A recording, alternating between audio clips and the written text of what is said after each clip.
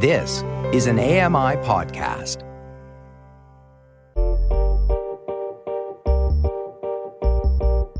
I'm Dave Brown, and this is a podcast version of AMI's Morning Show, Now with Dave Brown. Catch the live broadcasts weekdays from 9 to 11 a.m. Eastern on AMI Audio and AMI TV.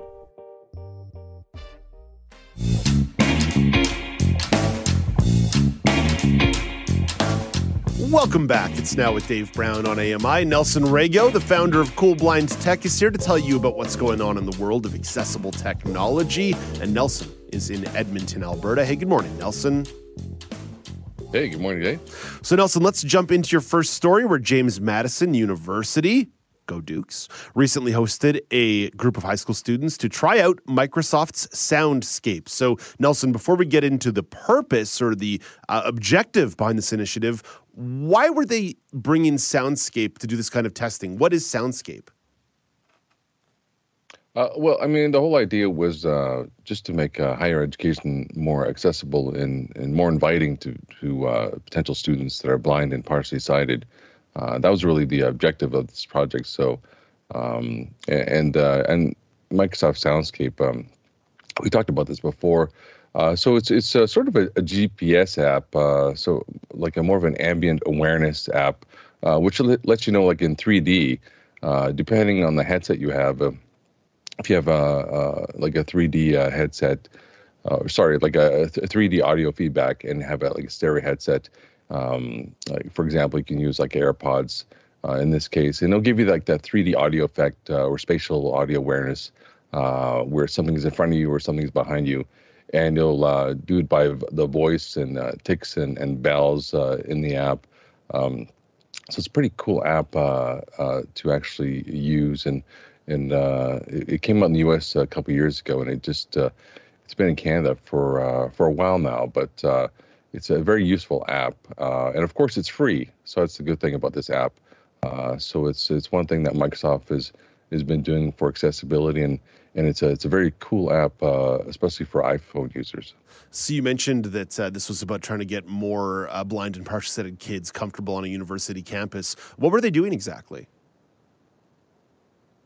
They were basically on the campus itself, and they were walking around as if they were being students. So they were going through the dorms, they were going through the hallways. They were learning to use this app as if they were actual students in the school. So instead of like that first sort of shock that you get on the first day, where you're surrounded by thousands of students and just everything's going on, and it's so stressful. It's sort of like a little pilot project that they launched, and it's the first time they've actually done this in Virginia. This is where they demonstrated the app. So it was impressive. I'm not sure if they do that in Canada, in the universities out here. This is the first time I've heard of them demonstrating it university level. I still don't know where the Wong building is on the McGill campus, and it's fine. I had a class there for an entire semester. We just borrowed notes from somebody else. Nelson, let's jump over to the world of Google, where they announced some accessibility upgrades to the Google Workplace. So what are some of these improvements they're rolling out? Well, one main improvement that they're rolling out is that instead of having your accessibility features, cross-platform, they've actually personalized the features that you can have a specific personalized settings for accessibility-wise for each individual app for slides, documents, and all their Google Works products. So that's really a big thing. You'd think that they would have that, but it's something that they've just recently launched. So that's good that they're actually doing that. So we're rolling this out between August 15th and August 29th. So we're right in the middle of the rollout. But how would somebody actually activate the feature, or do they have to do any kind of activation? You do actually have to change the settings. So if you go into the tools and then under accessibility, you can actually adjust your preferences per app.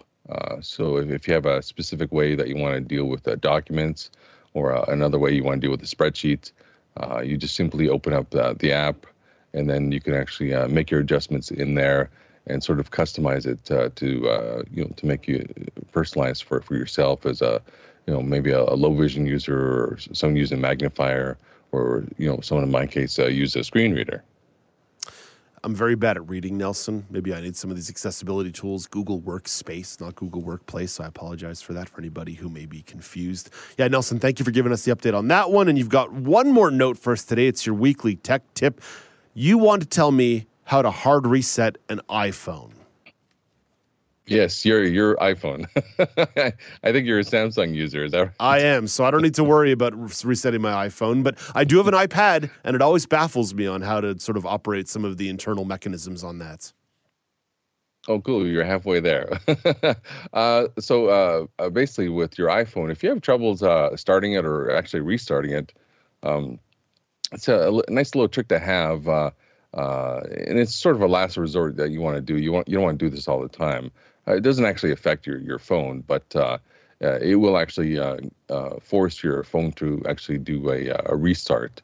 And the quick tip for this is simply press your volume up quickly, and then press your volume down quickly, and then press and hold the side button, and then you'll see the Apple logo. In my case, I'll hold it down for about 10 to 13 seconds. I'll have a Bluetooth headset, so I'll actually hear it disconnect. And then you'll actually hear the voiceover say like the phone turning off. And then when it reboots, in my case, I'll get the haptic feedback that the phone's rebooted. And then the Bluetooth headset will reconnect.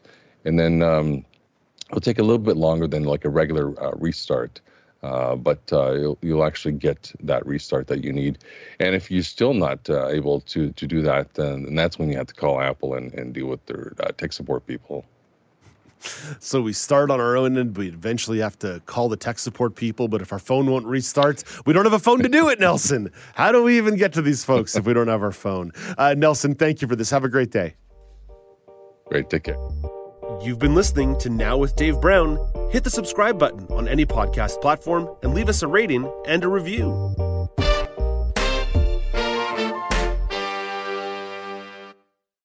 I'm Margaret Shepard of the AMI podcast, Tripping on Air.